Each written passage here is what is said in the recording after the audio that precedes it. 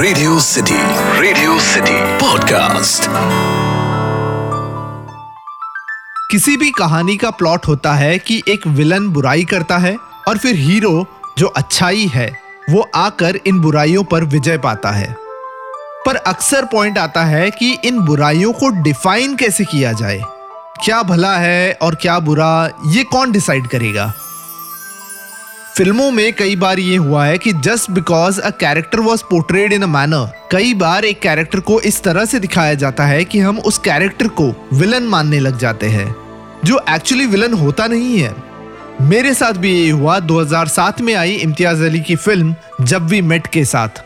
Simple कहानी थी जहाँ एक हीरो था, एक हीरोइन थी और था एक विलन। पर जैसे जैसे मैंने ये फिल्म का मल्टीपल व्यूइंग किया, मैं खुद से सवाल पूछने लगा कि क्या सही में ये कैरेक्टर विलन है या फिर इस कैरेक्टर को इस तरह से प्रेजेंट किया गया है कि ये विलन लगे।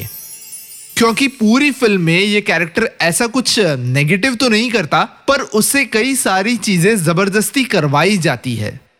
फॉर एग्जाम्पल, गन्ने के खेत देखना,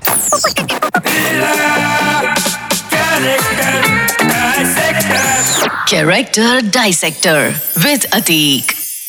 रेडियो सिटी पर मैं हूं कैरेक्टर डाइसेक्टर अतीक, और जब वी मेट फिल्म के अंशुमन को जहां आज हम डाइसेक्ट कर रहे हैं, वहीं आई रियलाइज्ड कि किस तरह से अक्सर कैरेक्टर्स को नेगेटिव या पॉजिटिव दिखाया जाता है जबकि वो ऐसे होते नहीं है। जब वी मेट के अंशुमन को अब तक हम इनसेंसिटिव समझ रहे थे, विलन समझ रहे थे। कहानी के हिसाब से गीत सब छोड़ छाड़ कर भाग आती है अपने बॉयफ्रेंड अंशुमन के पास और अंशुमन उससे शादी करने से मना कर देता है। गीत डिप्रेशन में चली जाती है, शाहिद कपूर यानी आदित्य कश्यप को मिलती है, अंशुमन को फोन पे गालियां देती है, अंशुमन फिर से अपोलोजाइज करता है और फिल्म के एंड में गीत रियलाइज करती है कि वो आदित्य से प्यार करती है और उसके साथ शादी कर लेती है। ये था फिल्म का वर्जन जो बेसिकली फिल्म के हीरो हीरोइन यानी गीत और आदित्य का वर्जन था। Now let's see it from my perspective. मेरे हिसाब से अंशुमन और गीत का एक कैजुअल रिलेशनशिप था। वो नया नया बॉयफ्रेंड गर्लफ्रेंड वाला प्यार होता है ना, उस types. Might be one sided crush भी हो गीत की ओर से, क्योंकि गीत हमेशा चाहती थी कि वो भागकर शादी करे।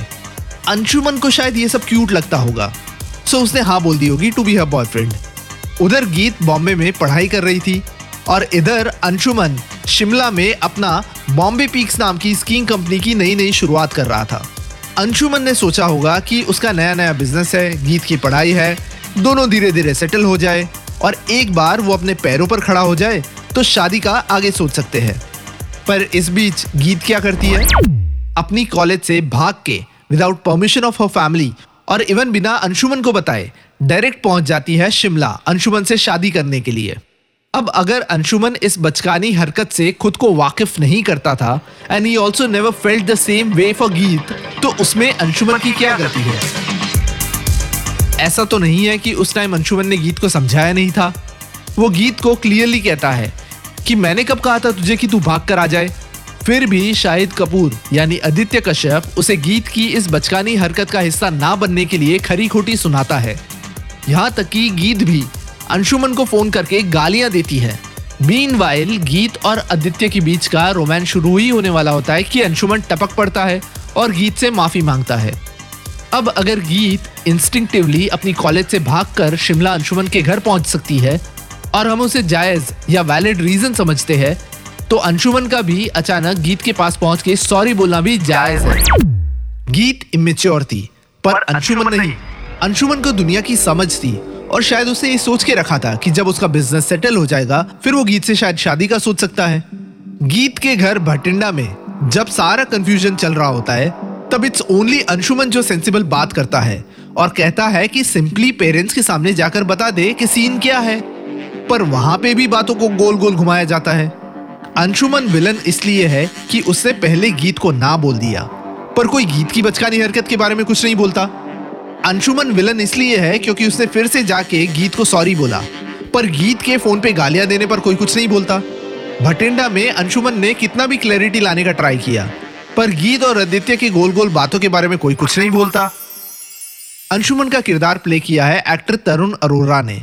इस फिल्म के बाद तरुण अरोरा वापस बैंगलोर चले गए कुछ सालों पहले तरुण अरोरा, जिनका गोवा में एक रिसोर्ट भी है, वो गोवा में मिले जब वी मेट के डायरेक्टर इम्तियाज अली से, जहां तरुण अरोरा ने पिच किया एक idea, sequel of Jab We Met, जिसका नाम होगा जब वी सेपरेटेड, जहां कहानी होगी गीत और आदित्य कश्यप के मैरिज के बाद अंशुमन का क्या हुआ, उसने किस तरह से इन चीजों को एक्सेप्ट किया, उसने लाइफ में आगे क्या किया। पर मेरे हिसाब से इस नई फिल्म का सबसे इंपॉर्टेंट प्लॉट होगा, क्या अंशुमन गन्ने के खेत देखने गया होगा या नहीं।